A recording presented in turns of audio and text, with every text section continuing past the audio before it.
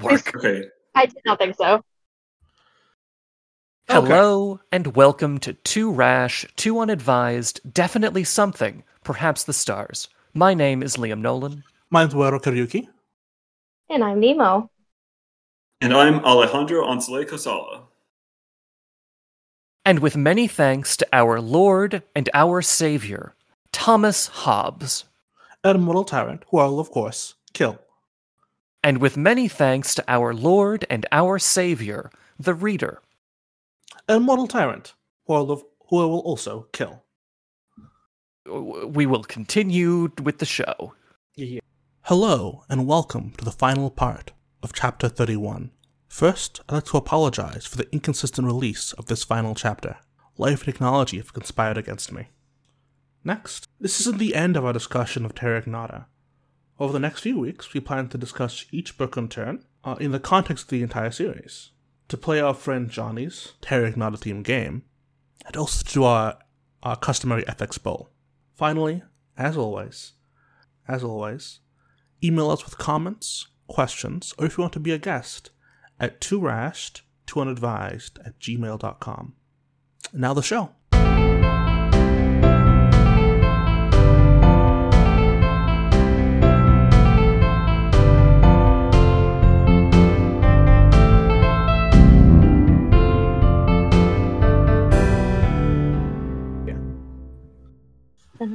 I feel like this is going to be a nightmare to listen to as a podcast. It's going to be a nightmare to edit. So yes, the editing definitely. Made a joke about having everybody having separate introductions, but true God, oh God, I will just have, at this point, 3 separate episodes, each 2 hours long. Yeah, I had plans for after this, but it's 7 hours deep, and we just got 2 new guests. Like it, I have now canceled the other stuff I had. Let's do this. What do you guys want to talk about? Yeah. It depends on what has already been covered. Yeah, it's so much and yet so little. Yeah, do whatever. So I can definitely do my first initial impressions on what happens to the Utopians, because boy howdy, I was angry the first time. I had a whole breath. You were angry? I was exceedingly positive. People. Why? Go on. Sorry. Hold on. I will grab my, because I did a whole rant on the podcast server, so I'm gonna, or not the podcast server, the TI server. So I'll see if I can grab that. But it took a second reading for me to be okay with it. Oh, but now you've realized that it's the best thing that could have happened to them. The best, but I definitely am less upset.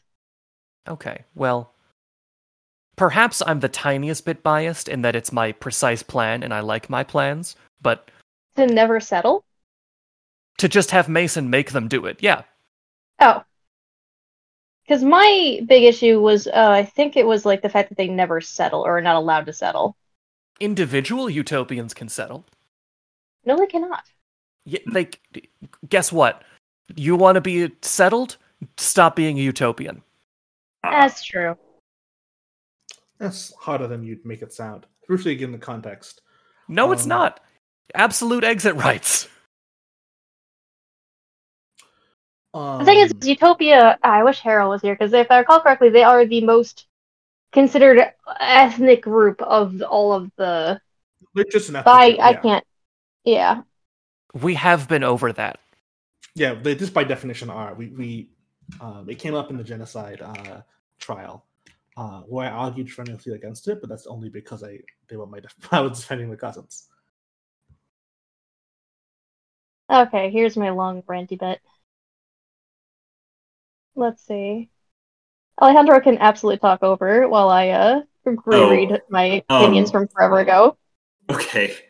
See, I don't want to change the topic and then have to change it back to this, so I'll just say my own thoughts on this ending with the Utopians. I personally was very surprised when I read it the first time. I was like, okay, like why? It felt like a punishment, essentially.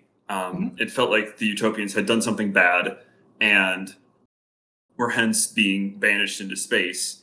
And actually, I just today, while I was rereading the chapter in preparation for hopefully joining at some point, which took longer than I wanted, but anyway, I just recently thought of the metaphor of there are multiple references to gardens within this chapter. There's the ending of Candide, of course, is Voltaire saying to cultivate your garden. And in this same sense, J.D. Mason's last unique title that Mycroft uses for him in narration is the Good Gardener, which I felt was like a very kind of reference in tune with that. But what is one of the most famous gardens in literature is the Garden of Eden. And they're doing their best to make Earth better, like a garden, like an Eden.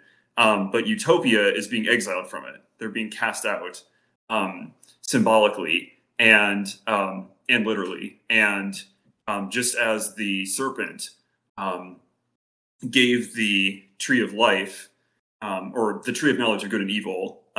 But in this book, if you can almost count Bridger as the serpent, and you can count the tree of life, or the tree of knowledge of good and evil, as the healing potion. Bridger gave them the keys to eternal life, and because they found it, they've been banished from the garden. And they're being sent out to toil ceaselessly, just as Adam and Eve are banished with the statement to work for their own, in order to survive, they have to work and grow their own food. And in a similar way, Utopia is being sentenced to ceaseless toil. And I just think that was just like a symbolic interpretation that just occurred to me. So I haven't really processed it all that much, but I just saw the similarity. It's like Wall-E. I think I actually really isn't agree. The punishment, though. But okay, so I found the thing again, and I'll just read over. Okay. So this is like literally my reaction as I was hearing it, like point for point. Let's see. But forcing us from ever setting down the ore will just make people want to join Utopias less. God, why? We do strive for striving's sake, but for even a humanist, the gratification of rest and accomplishment is important. It's about being able to choose to pick up the ore again, and let's have that, and lets us have the strength to do so. This is horrible, and this will kill the hive. Utopia is already the loosest and smallest of hives, and of the off words of one person caused this. The fact that this is literally a punishment / a choice being forced upon the entire hive because of a singular person's off words of a question they didn't know the seriousness of. They spent the last who knows how long talking about the modifications to try and prevent the war, and now you're going to bottleneck all that design work. Anything at all could be a weapon is a no-go, so that's so goddamn many things. So many things can be a weapon. Like any advances in engineering. And then you strip them of a home, something that is literally considered inhumane to do. You critique all slavery allegory of the servicers, but then do this. Having people toil for hundreds of years only to kick them out again and again and again, based off one human's answer to a random question. In what universe did this seem like a good idea? Jed Mason won't be around forever. This I came to actually disagree with. Do they think that the rest of Utopia and all of future people who will never, ever, ever meet this guest be okay with this? Mycroft, this is not a gift, this is death. And what do you think that will make the sailors more kind? This entire thing is apparently, according to Jed Mason, was from him asking if Providence asked you what was more important, First Contact or Mars, and actually answering. And that's the thing, it was from one person in the hive. This is cruelty to experienced Sniper and the Humanists. Fuck you, Gordian and Utopians and Jed Mason for thinking that we won't always be striving. That's everyone will settle. First, thinking that everything humanists stand for is pointless. Because that's what this is saying. This is saying that us as a whole will settle. That eventually we'll lack any individual who doesn't look up and dream to push their way through the stars. And that we need to be punished. You think that this is the best answer? No. The answer is that we have to choose it. How you fucking dare literally snub every goddamn thing humans stand for. So a lot of my initial opinions was the fact that this was kind of viewed as a punishment from Jed, because Jed did two things. To Faust and to the Gordians, he took away their secrecy, which is extremely important to the Gordians, Faust and everybody. They are very obsessed with the fact that they are only them know Barilla stuff, only them knows that. So getting rid of that is very harsh, as much as it doesn't seem like it is. And for the Utopians, they are being cursed to, basically wander forever, like the Wandering Jews, and, like Odysseus and a bunch of other things. But the fact that this comes across or is kind of initiated it as, oh, well, this will make it or temper or improve people, that this huge fallacy that people will give up the stars, that people, a lot of people just, give it up. And it's like, fuck you. We literally just had a humanist rant like 3 chapters ago. Do you really think that we need this to push people to continue? Do you really think all of humanity is just going to one day look up at the stars and go, nah, like, fuck you? And that was my initial. Well, I think it actually is less in conflict with the specific humanist rant than you're making it out to be. Yeah, so like I said, this was my initial on my first read. Yeah. So this was fresh off me literally like reading, blasting through it. Yeah, but to be fair, I do think this is going to cause a war.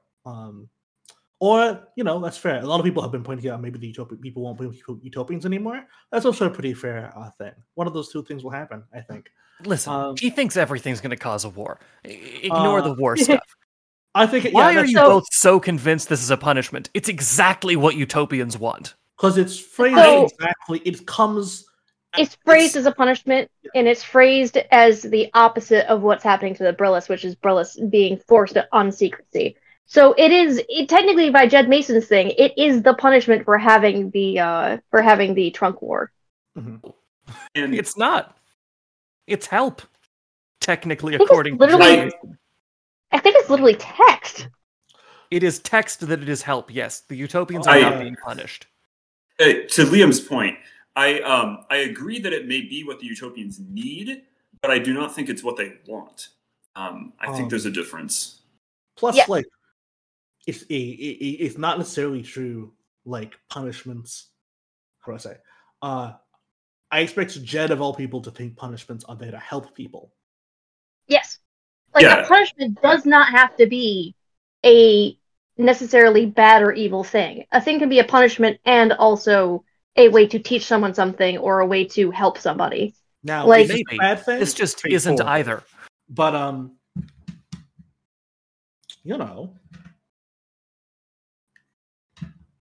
it's a thing that they don't want. It's a thing they do want. No, they don't want to be chased. No, literally, forever. The entire point, it is a punishment, at least in the sense that they were not able to. No one was able to agree to it. It was made of an off comment by Huxley by one question they didn't know the actual importance of, and therefore everyone else of the hive was not able to agree upon it. Yes, they can leave the hive. No, but that is still. No. They agreed to surrender, quote, completely to the Masons. Yeah. They did agree. Nope, they did. We're not sure about how that happened. I don't think it happened like the I sort think of it was a mistake. Hive-wide vote. Oh, it is a mistake. And yes, they did surrender completely. However... Oh, by complete, they just meant mostly? No, by complete, they meant completely. However... there are still things by like individual rights and individual. What's the word I'm looking for? Something can be bad, can be a punishment, even if you surrender for it. Like if you surrender, it doesn't mean the police can't metaphysically punish you.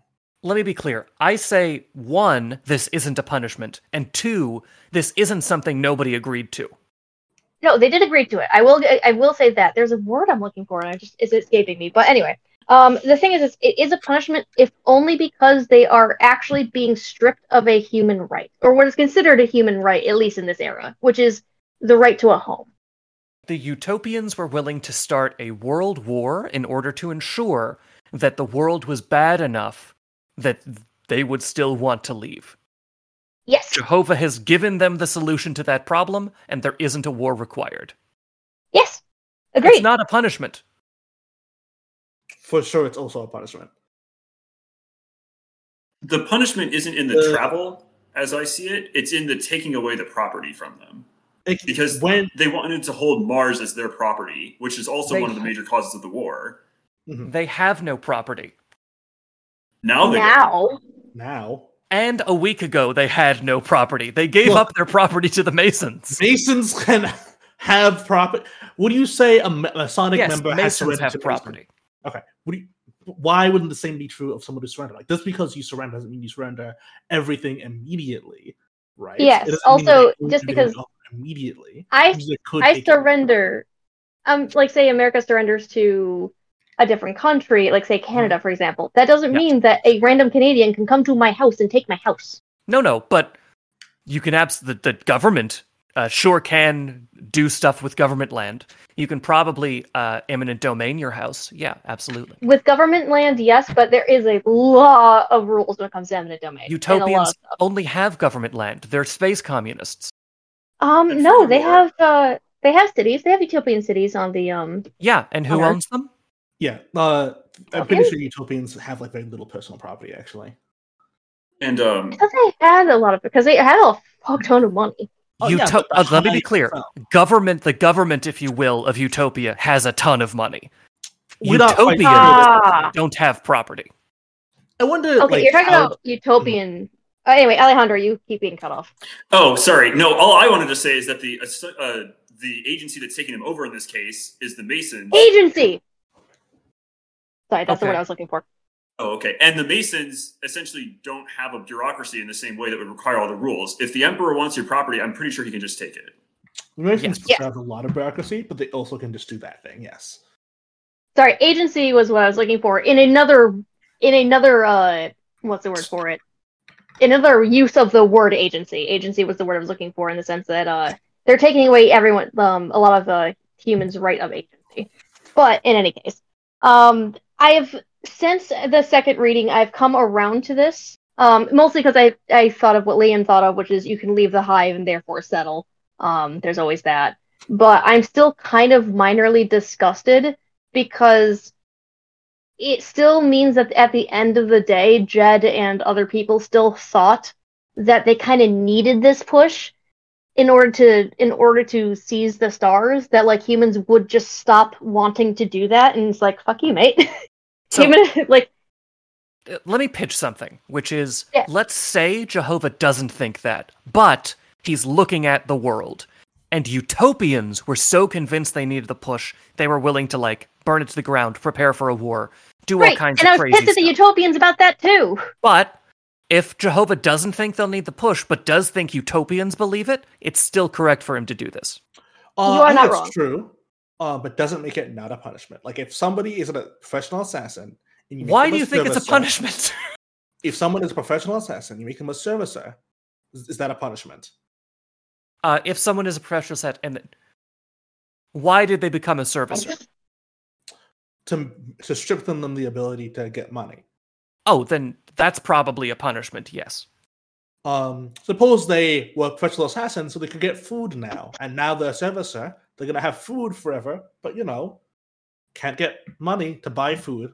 So we're gonna give them the thing they want, but also take away the ability to profit from it in the way they thought they were going to profit from it. If I spent my whole life starting world-changing fires in order to pursue my goal of having a really nice car, and then you said, I'm gonna punish you. I'm gonna give you that really nice car you wanted, and I'm gonna make sure you keep it forever. No. You need to have at least two objects of wantonness, right? So the unfortunate problem is you guys are going, at least Liam and like this analogies are kind of pushing away the fact that the really base punishment is against a base human right, almost.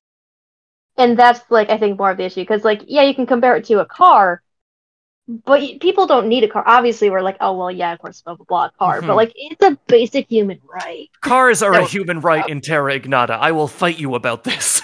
In Terra Ignata, yes. But also in Terra Ignata, I don't think anyone owns cars. Yes, they do. Individual? Oh, well, Occam. Individual Muktas. I mean, yes, Occam. But I mean, like, in the sense of the scenery first we should watch, yes, they want Mukta does. But I'm talking about, like, no one's going out there and, like, fighting for a Porsche. You actually have brought up a really interesting point, which is, are there people who, like, go out of their way to purchase a car and, like, decorate it and have it follow them around? 100%. Humanists exist, yes, they do. People can sell mods on cars. We know that. Alejandro, go for it.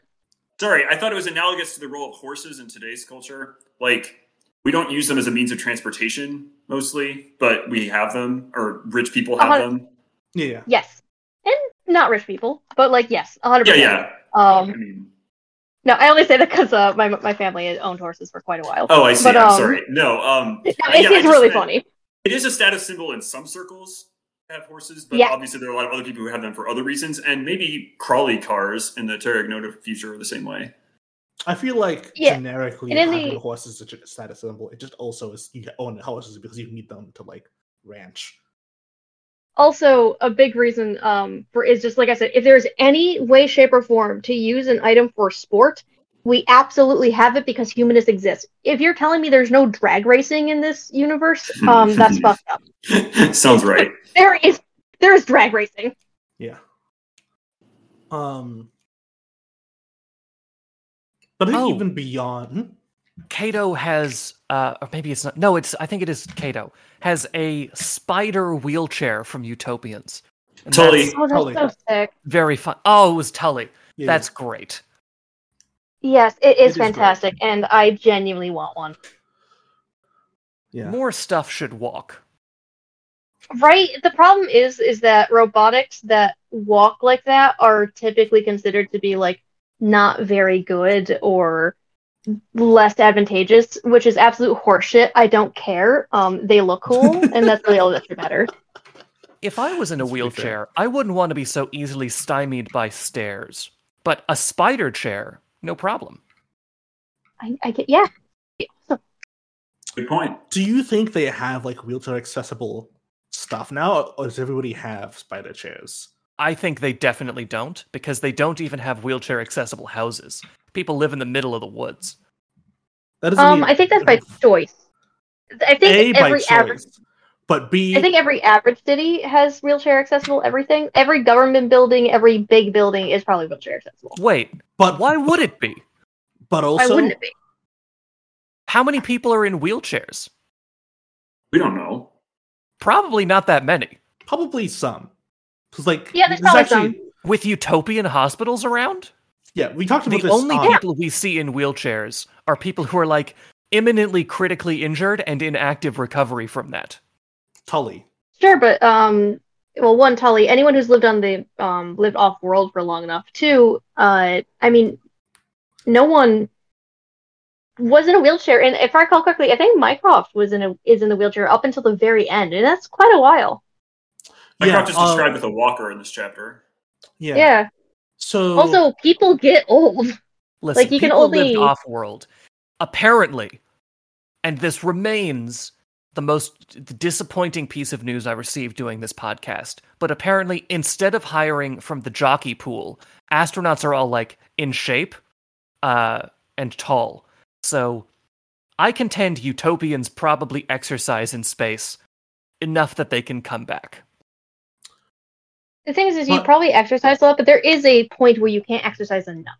If I recall correctly. In addition, the thing with Tully is that like Tully left the world at like 8, and then they were very young. In addition, this is actually talking about the author in an AMA, which I can talk to you about now. Oh yeah, yeah. So like lots of things that would cause people to be in wheelchairs now are solved problems in Terra Ignota world, so they don't cause people to need wheelchairs.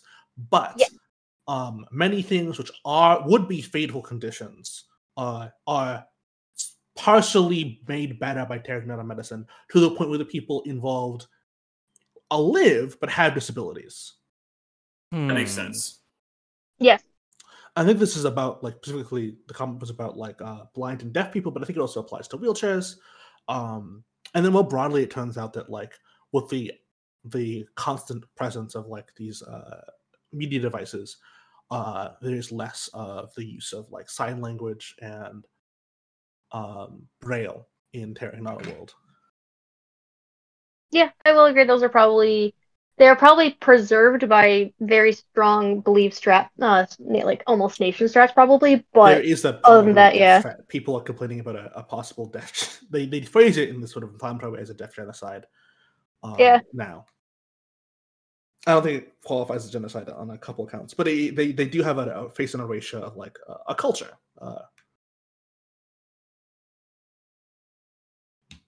Oh, yes, deafness is definitely a culture. However, I can definitely say, as someone with a illness or malady, I would be perfectly happy to completely destroy any culture related to that to not have to deal with it. Yeah, I think that's generically pretty true. It's just that, like, unlike a lot of disability cultures, deafness has a language. Yes, no, deafness Yes. is probably the most in culture of a lot of Like in almost a literal formal sense, you probably have what can be called a culture. Yeah, language poses a lot of problems on that front. Yeah. But yeah, but I also believe this universe is probably much more interested in keeping things not dying than, say, our current one, which is Gaelic is probably preserved in some way, shape, or form. Yes, do people speak it often? Probably not, but it's probably genuinely somewhat preserved in some way, shape, or form. The country of Ireland will not let Gaelic die. To the right frustration now. of Irish students everywhere. Yep. There are Gaelic signs in Nova Scotia, Newfoundland. I think both. Really? Interesting. You know what? Here's a thing that I need to admit. I was told those signs were Gaelic. However,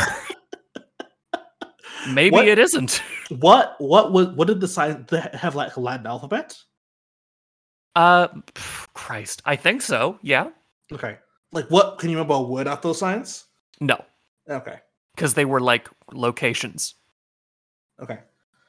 Am I just lying about? Let me check.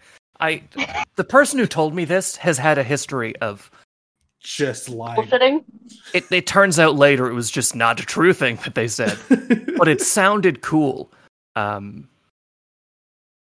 Also, actually, a question I wanted to ask both of you: what did you feel, or how did you feel about the ending with the reader and Thomas Hobbes actually? Ooh, this is juicy. Oh, it's a Minecraft hallucination. Yeah, I don't think it's true. Yeah, really? Okay. Thank God. You agreed on something. Finally, it took until the last chapter, but they agreed. I'm so Not proud. just the last chapter, the end of the last chapter. It was the last paragraph, and then we went, yes, we can come together. So you don't think it was a time jump, and this is back when they've gotten the ability to revive people, etc., etc. Correct. Yeah. Okay. Because that would be wild. How did this happen if that's what it is? It would be buck wild. Why would Mycroft have written that down? Why would he not? It's Mycroft.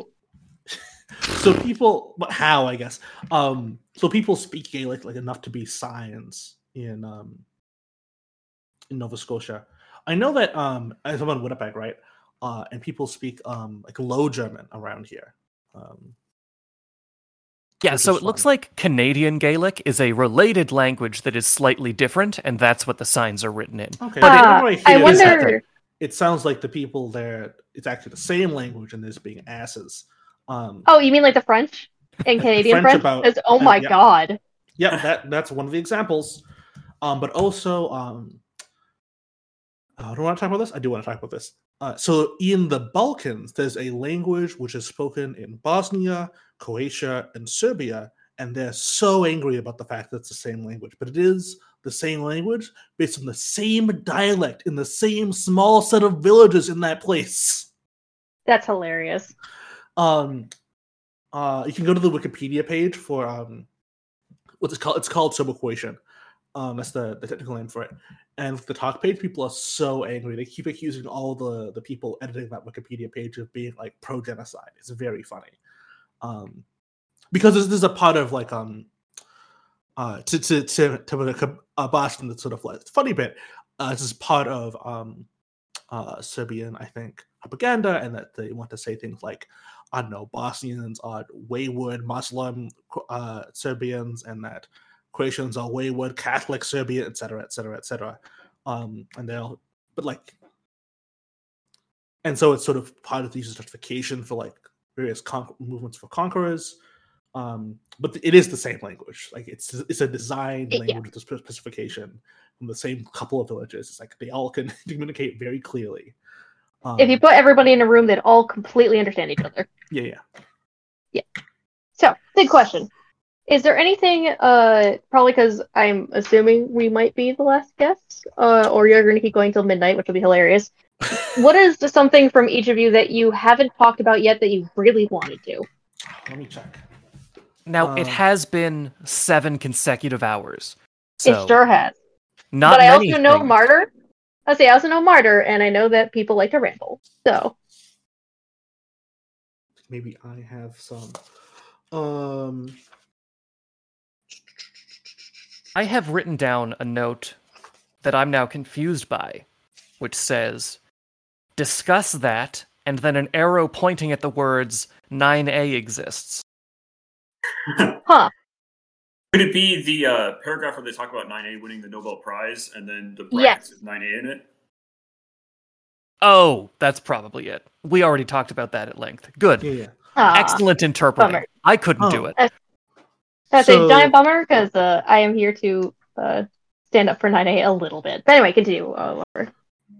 So we get information about what the reservation groups are. We learn that there's the UN Guard, there's the FMAAO, the people in Micronesia, United Nations of the Americans, which I had canon as just literally being the United States, the Union of Theological Reservations, the Council of Aligned Nations, the Sovereignties of Islam, and the World Jewish Congress. And I want to note that Sovereignties of Islam and World Jewish Conference are both same religions, therefore the unaligned religions are unaligned, and then this weirdly neutral name, Union of Theological Reservations, which I take to be the Christian one, and they just didn't feel the need to clarify in their name. You know there are other religions that aren't Judaism, Islam, or Christianity, right? That's what the Council of Unaligned religious nations are. Oh, Which one? Oh, I see. that's yeah. compelling. Yeah, see? What did- There's the unaligned, the Muslims, and the Jewish people. And it's like, why do they need to be unaligned? And there's What like, are you no. devoted to? Yeah. Yeah, no. So you're saying that, like, the Taoists and the neo-pagans and the Shinto and all that are all shoved into one. Yeah, and they all like to sort of gain stat clout, right?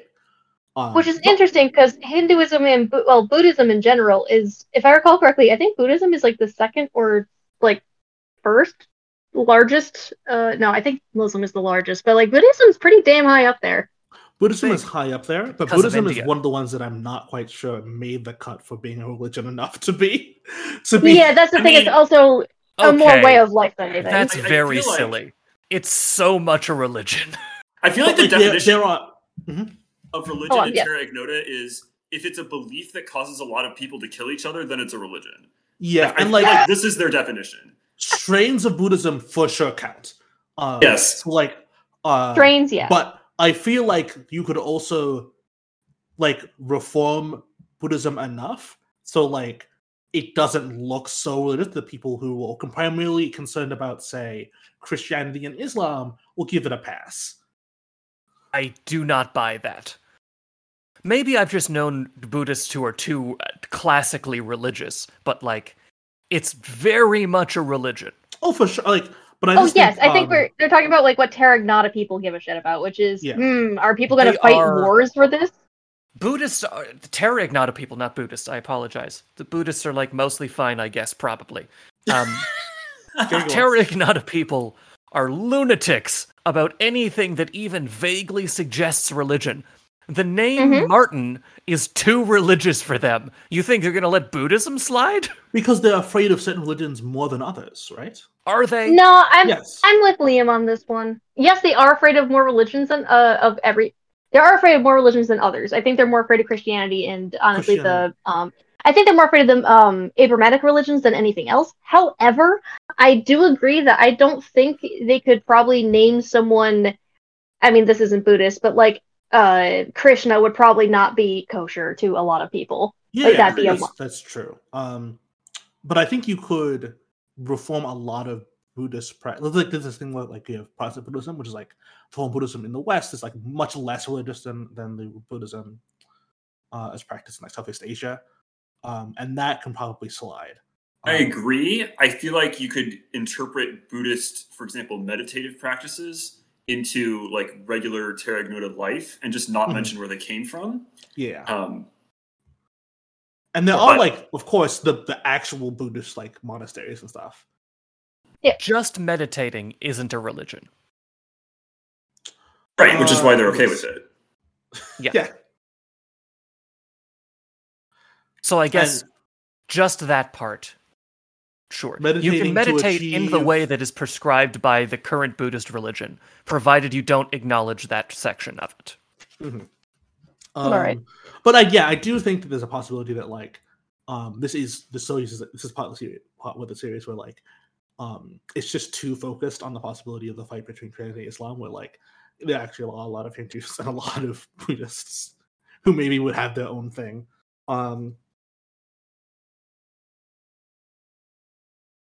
But that's what I want to say there. That's not the only thing. I also want to say you mentioned that the people in Terra Ignota are afraid of Abrahamic religions. I think they're afraid of Muslims and Christianity, and then are afraid of Jewish people because it reminds them of Christianity and Islam. So basically, the Abrahamic religion. Yeah. Well, yeah. Also, as was so helpfully explained to us earlier today, it reminds them of utopians, who everyone's weirded out by. We had the burlesque just before you. Alejandro. What I was going to say is that that's not the only information about reservations that comes out in Chapter 31.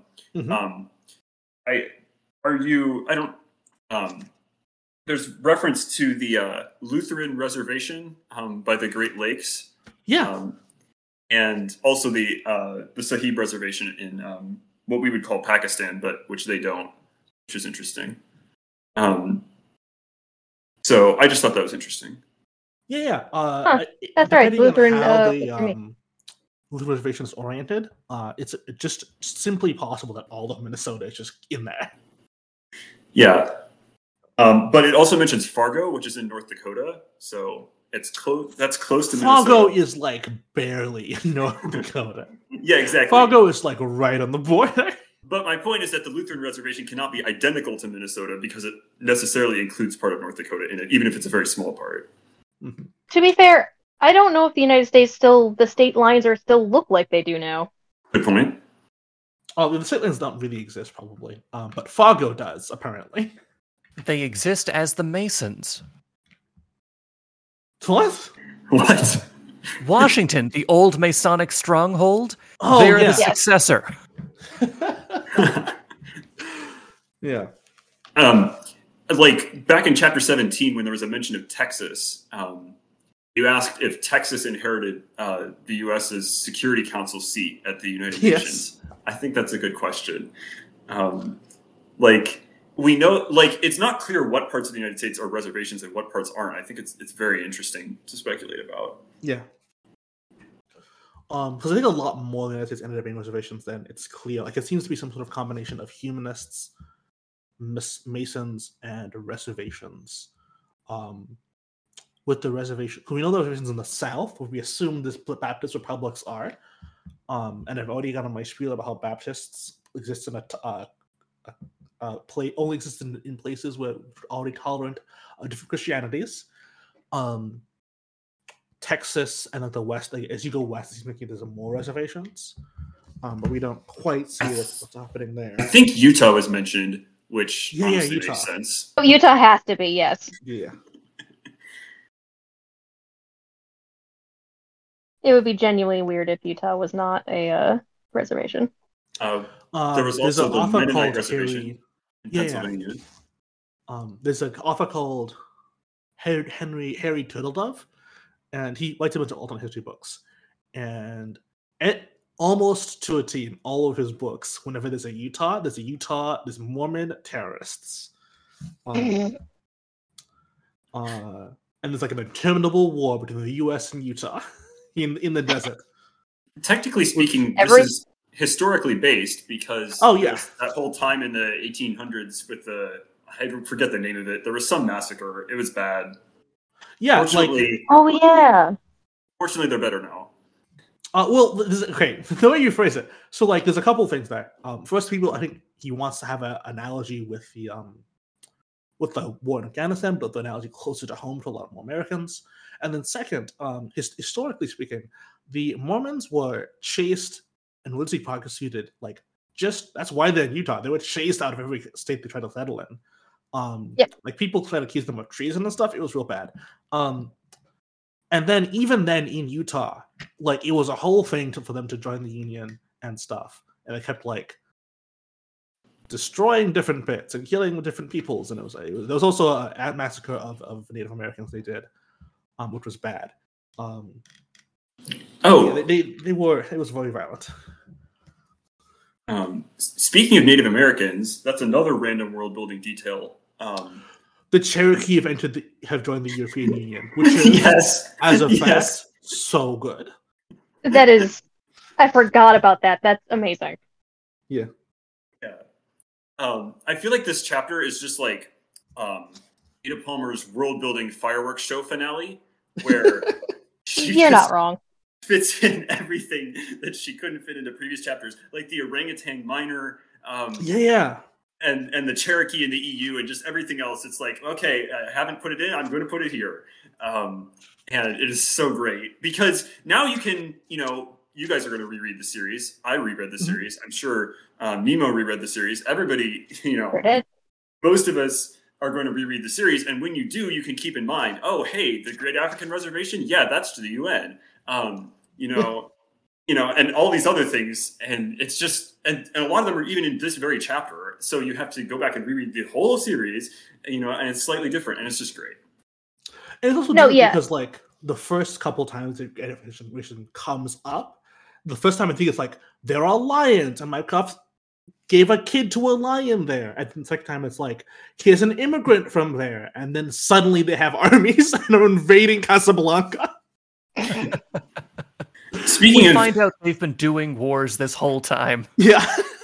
Which means, if they were doing wars the whole time, that means that Achilles wasn't the only war expert. They could have asked the reservationers. Yes. Oh, yes. Anyone outside of the hives, they could have asked, but he's the first war expert inside the hives, and I think Mycroft is against. This shows him as an unreliable narrator that he's like, oh, outside the hives, that doesn't exist. Yeah, why would we talk about that? Speaking of which, Dembele's speech. Oh, so good. I loved it. Yes, it was great. That's pretty good. I'm sure you've already talked about it, so we won't dwell on it, but it is great. I think I just endorsed it every time it comes up. I just endorsed it completely. I think Mike Mata had a thing on there about like maybe kingdoms and authoritarian structures. Other structures are also bad. And I'm like, yeah, sure, probably they're also bad. I don't think anyone disagrees with like the meat of the speech. It's Yeah. Because turns out humanists real shitty things sometimes, for sure. So, how do you defend your empire, Mason? I don't know if you've heard about this, but we have a god king now who's perfect. This is acknowledged in the speech and criticized on the grounds that you will not always have such a perfect ruler.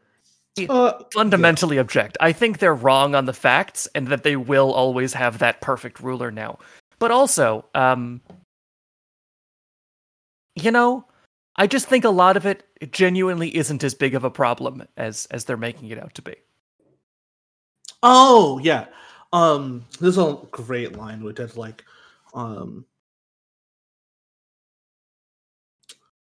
you've gotten better at first contacts, but not better enough to keep my contact from being a bloody one. Although I am the gentlest being you will ever encounter. And that, when I read that, it felt to me like Jed was just abdicating responsibility, just so goddamn hard in that sentence. It gave me a spin. Oh, advocating for disability? Is that what you said? Abdicating their responsibility. Oh, abdicating responsibility. Okay. Like they're like 6 on the list. There's not that many people on the list, actually. So you can be gentle and make mistakes. Yeah, but it's such a big mistake. You can.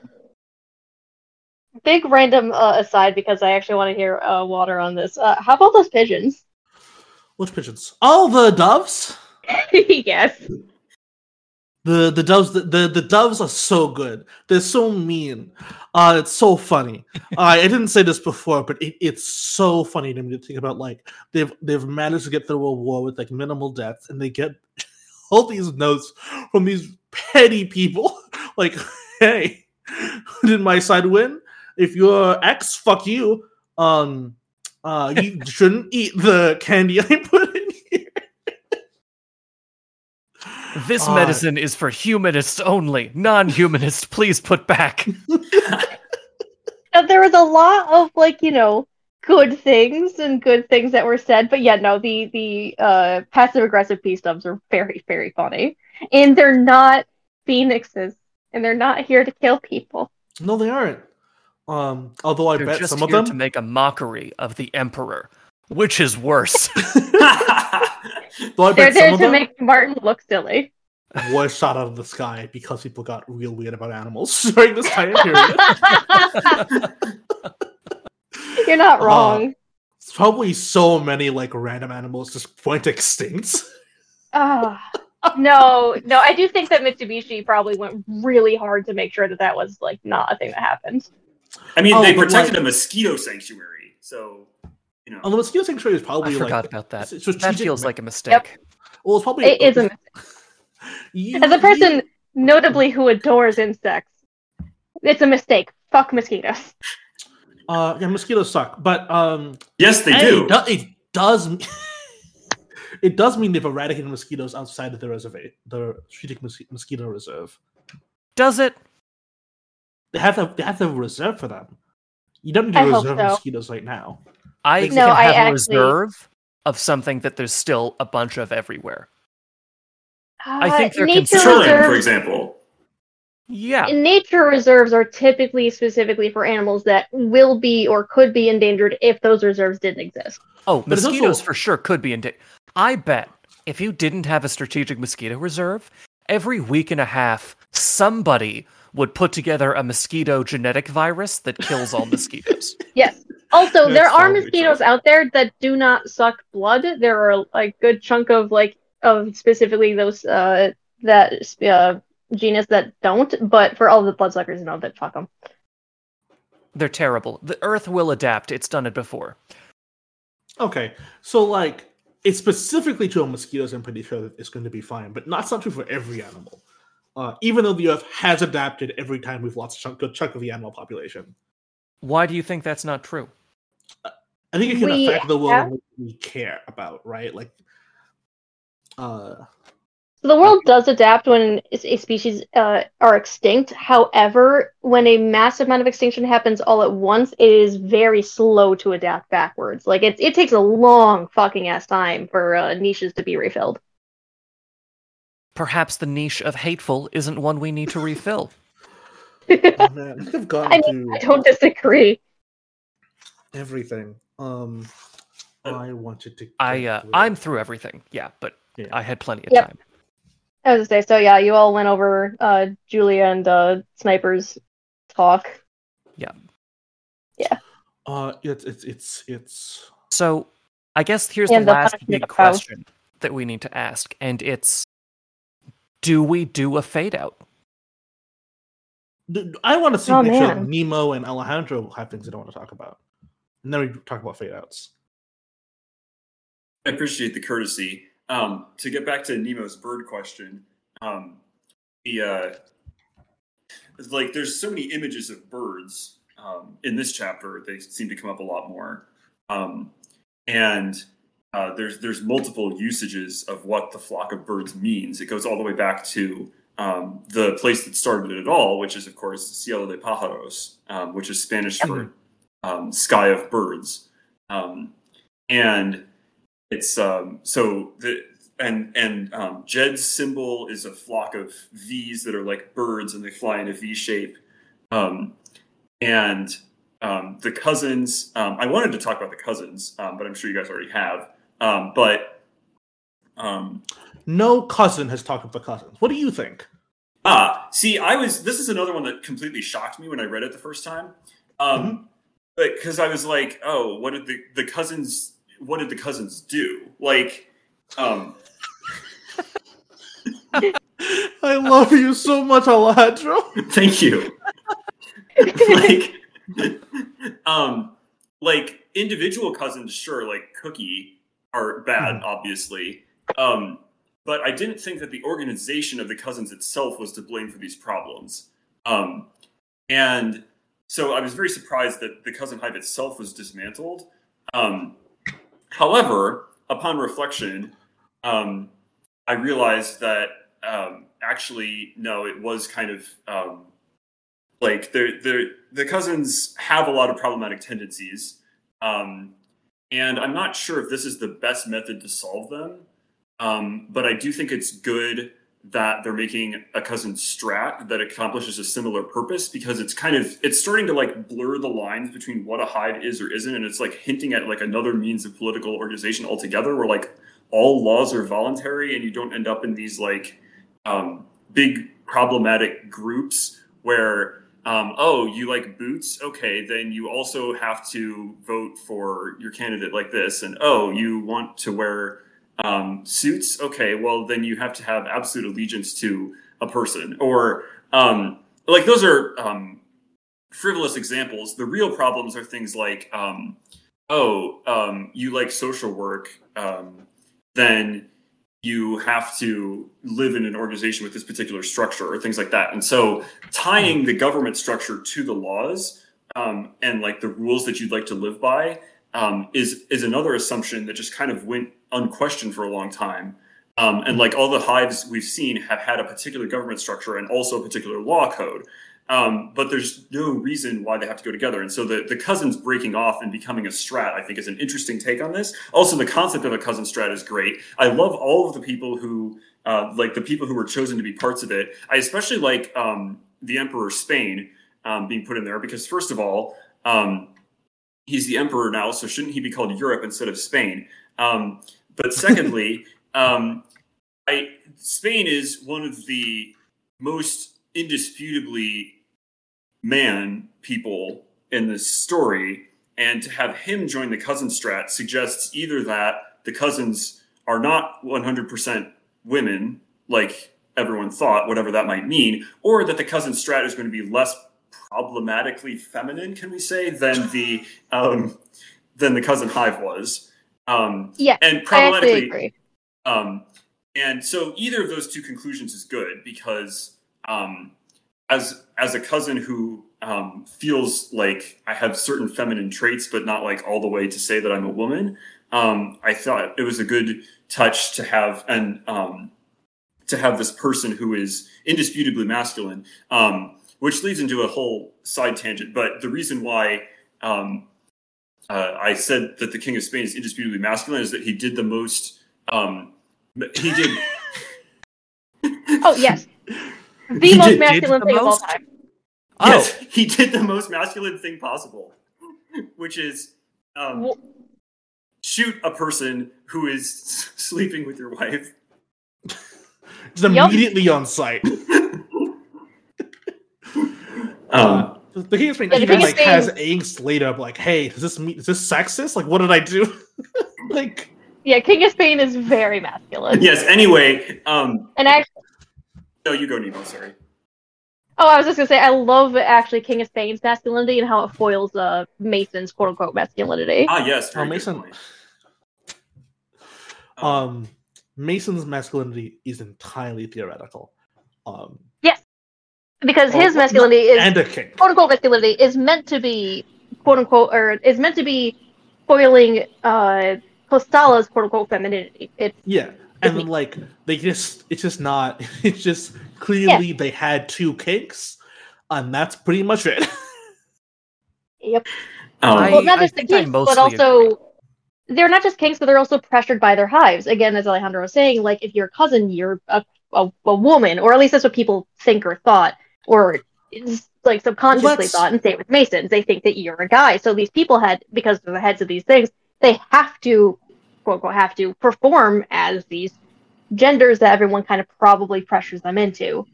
Like, to some degree, like they expect Mason to be hard nosed, and they expect the cousin leader to be soft.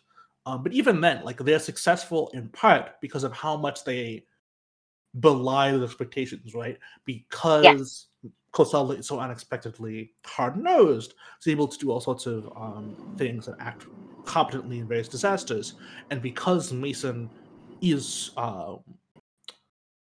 not, they can respond reasonably given time to these sort of, in spite of the pressure to be very aggressive in certain situations. The whole thing is just a commentary on gender and how a lot of our preconceived notions of it is complete horseshit. Given time, I don't want to note that. If you don't give Mason enough time, they will have a fit and then die, and then everything dies. I'm sorry. I'm so sorry. Let's. Do you really want to do this again? No. Okay. To finish finish the cousin conversation, the creation of Kith is a logical follow-up, because I think a lot of people in the Cousin Hive did like the Cousin Hive, so it makes sense to make something that's similar to it. The name is kind of dumb, because it's just like a word for relatives, so it's basically just cousins. But I think it specifically means cousins, yeah. And, does it? Kith is weird because kith and kin are the closer relatives. It is similar to cousin, but I think it is more widespread than cousin. I see. You have to be like everyone related. The other thing about Kith is that we never actually see anyone join it, which is very funny. Yeah, that is so good. We don't know if Kith is going to be like a hotbed of nurturism, or if it's going to be like a better version of the cousins. We don't know. We're gonna see. It's gonna be fun. It's gonna be fun. I think it's something that they unfortunately ran out of space for. Yeah, we will not see. I have bad news on that front. Yes. What was the other thing? You mentioned earlier the garden references. I wanted to bring up the fact that another thing with Utena is a huge aspect or thing about a garden. Like, that's another layer for why gardens are important. Was that a garden, really? Yeah.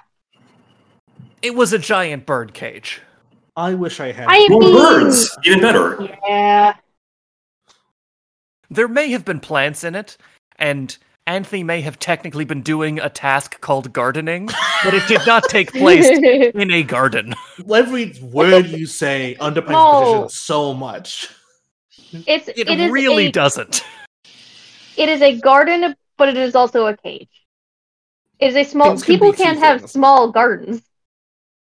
Things can be two things. It's hard to like a garden doesn't have to be massive. Everything was in pots. Yes. Yes. Have you not heard of the Hanging Garden of Babylon?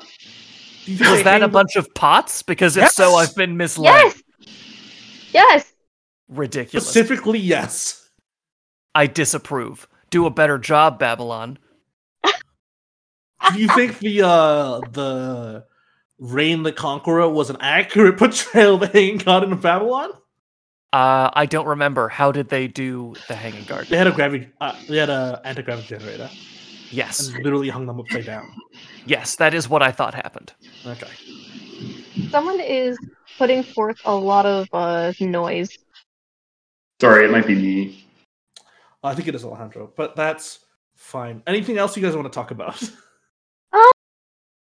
I just wanted to make sure I was on. What do you think about the humanists? I think, humans are great. It is exactly where I need to be. There's a reason I switched from Utopia. I think the reform. If I recall correctly, that's the thing is, I remember more about Sniper's speech than I actually remember about the Reformation. Well, the Reformation they're just the same now. They're the same thing. They don't change anything a little bit. Yeah, that's right.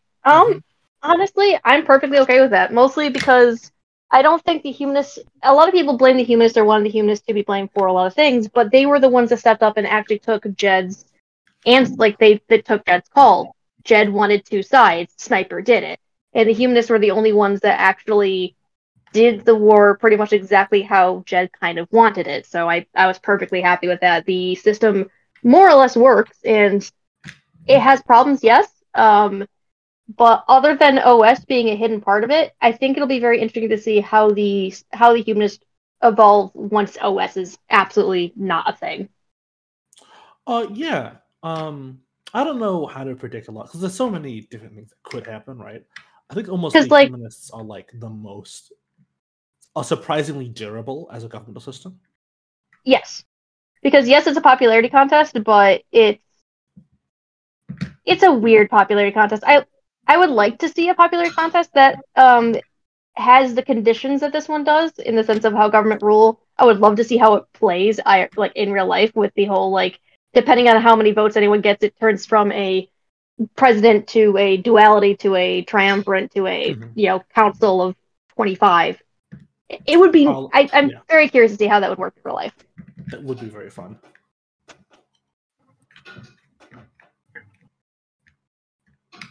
Because I think it's the only form of government in this book, other than obviously the cousins, that really have no real life allegory.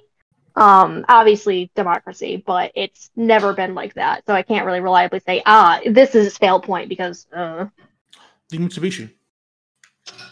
The Mitsubishi is very clearly just an enlarged version of a corporate structure, which we have had govern cities before. But it's not true that in typical corporate structure that if you, for example, remodel your apartment building, you may get more votes.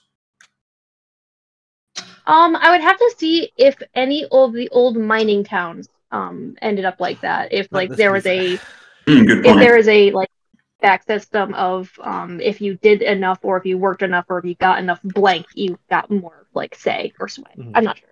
That's pretty fair. Well, I think the Mitsubishi, you said Utopia. Obviously, a government as convoluted and ridiculous as the European Union could never exist in real life. I did not say Utopia, actually. That is fair. I said the well, the Utopia might be just like the Internet Engineering Task Force, which exists. Pretty much it is. Yeah, it is. Because it is considered to be the loosest hive. The greatest motto I have ever heard, which is, we reject kings, presidents, and voting. We endorse rough consensus and running code. That's hilarious. Yeah, it's a great motto. And you can just like join or whatever part of the I think that's it. Yeah, my big thing was wanting to talk about the first thing I talked about, which was Utopia's quote unquote punishment. So yeah. I do have another observation, which is tangentially related to the things we brought up, and that is that of the 7 hives, 4 of them had to submit reform proposals in Will to Battle, and we actually see 3 of those reform proposals, and really 4 of them get adopted pretty much exactly as they were proposed. The EU gets its emperor. The humanists do nothing. The cousins get a parliament through Kith, but the cousin Strat is new, so that's the half. And then the Mitsubishi do all their complicated set stuff. So in a way, Jed did nothing if you look at only those 4 hives. Because aside from like the initial call to reform in the first place, like these proposals came about independent of him and just kind of happened. But the the cousin one, he was a very large part of the cousin one. Yeah, that's true.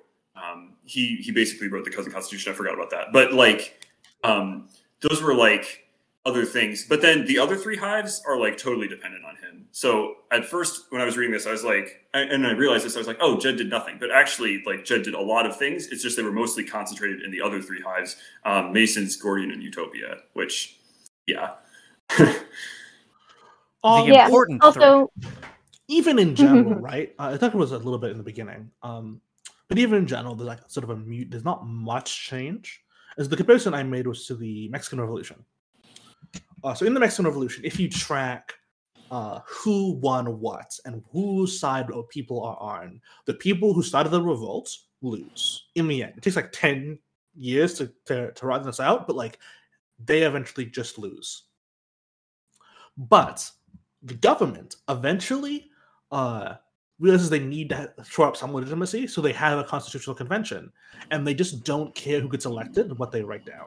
And they end up electing reformists and revolutionaries who write down like a proto-social. I say proto-socialist, but like nearly socialist. It's already like 1910. They're like already a socialist around, but like nearly socialist constitution and putting it into form, inspiring in part the early constitution of the USSR, which on paper looked interesting.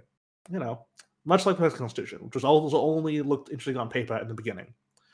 But in the end, a lot of the things the revolutionaries wanted got implemented, like land reform, like they're trying to box out the American influence of the economy, etc., etc.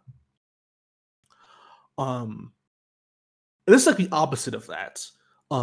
The Hive Guard lost, technically, but mostly things didn't really change. Like the biggest changes are things that won't even propose with themselves happened to the, as you said, the Utopians, the Gordians, and the Masons. But the Utopian proposal, as extreme as it is, and it's the most extreme thing to happen, will happen in 700 years. The Gordians have to translate some things, and the Masons promise in 3 years to reallocate some Senate seats. And their oath is public. And the oath is public. That's pretty good. It is. Which is huge. Only kind of him, though. Yeah. So the thing is what's interesting is that as much as, like I said, from our perspective, the utopian oath, or the utopian, I want to say punishment, but I'm going to get jumped on that for that one. The utopian answer seems much more harsh than all the rest of them, but I do think that the oath becoming like 99.9% public and the list being forced out of secrecy are just as impactful and just as heavy for those specific hives. They're just not something that we as readers, because we didn't experience it or can't really grok it so much. Yeah, we can't empathize with how actually intense that is. Well, don't worry, the Brillists do agree with you that the forcing out of secrecy is a really big deal. Yeah. In that the two Brillis guests did agree with you. I guess I don't think though it's such a big deal. The oath being public is a big deal, but like the actual big thump of that happened already, I think. Oh yeah, I would say this is a big deal to them specifically. It's like not to the world, but like to them as individuals. Like it's a whoa. By that very metric, I would say that the Utopia thing is not only fine, but like, not only is it the least bad thing that happened to a hive, it goes all the way back into being an actively positive thing happening for the hive. I don't know. I think the least bad one still is the humanists. What happened to the humanists again? Just nothing, right? Nothing. Yeah, Utopia's still coming out on top. It's less bad than nothing. It's in fact so unbad, it's just good. So what you're saying is... It's a little bit frightening sounding at first. The problem is like you have to, in order to stop the wandering, you have to renounce your home, your hive, which you would do like anyway. It's like asking, as other people have said before, it is the most almost like, what do you call it? Words I'm failing. If you but claim basically to be be like a saying, utopian, hey, and you stay, you don't deserve to be a utopian anyway. You renounced the spirit of your hive. We're just making sure you follow through on it. It's like, I don't want to wander forever, but I guess I have to renounce being Christian or being Jewish. Like, okay, if you want to use that analogy, if you're saying like, man, I don't want to accept Jesus permanently, I guess I have to renounce being Christian. Yes! So the thing is, there's a difference between accepting Jesus into your life and also never being allowed to have a home.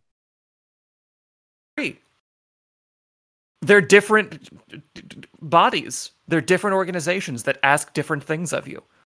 But living up to the utopian dream is to spread through space, not hang out on Mars forever.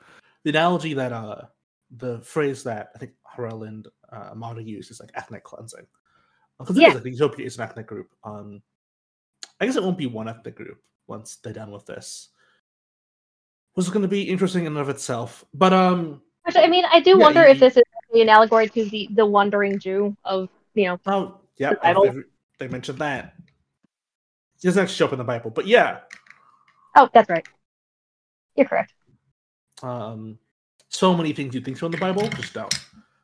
Yeah. Holy Spirit? Maybe. Trinity? Not at all. Nope. The word Trinity, no, but there are verses that mention the Father, the Son, and the Holy Spirit in a row. But it's not, yeah, for Oh, sure. well then. But like the Pacific Doctrine of the Trinity doesn't appear. Yeah, so it's not agree, I specific agree. called that. I haven't read the Bible, honestly, since I was young, and I actually probably should sit down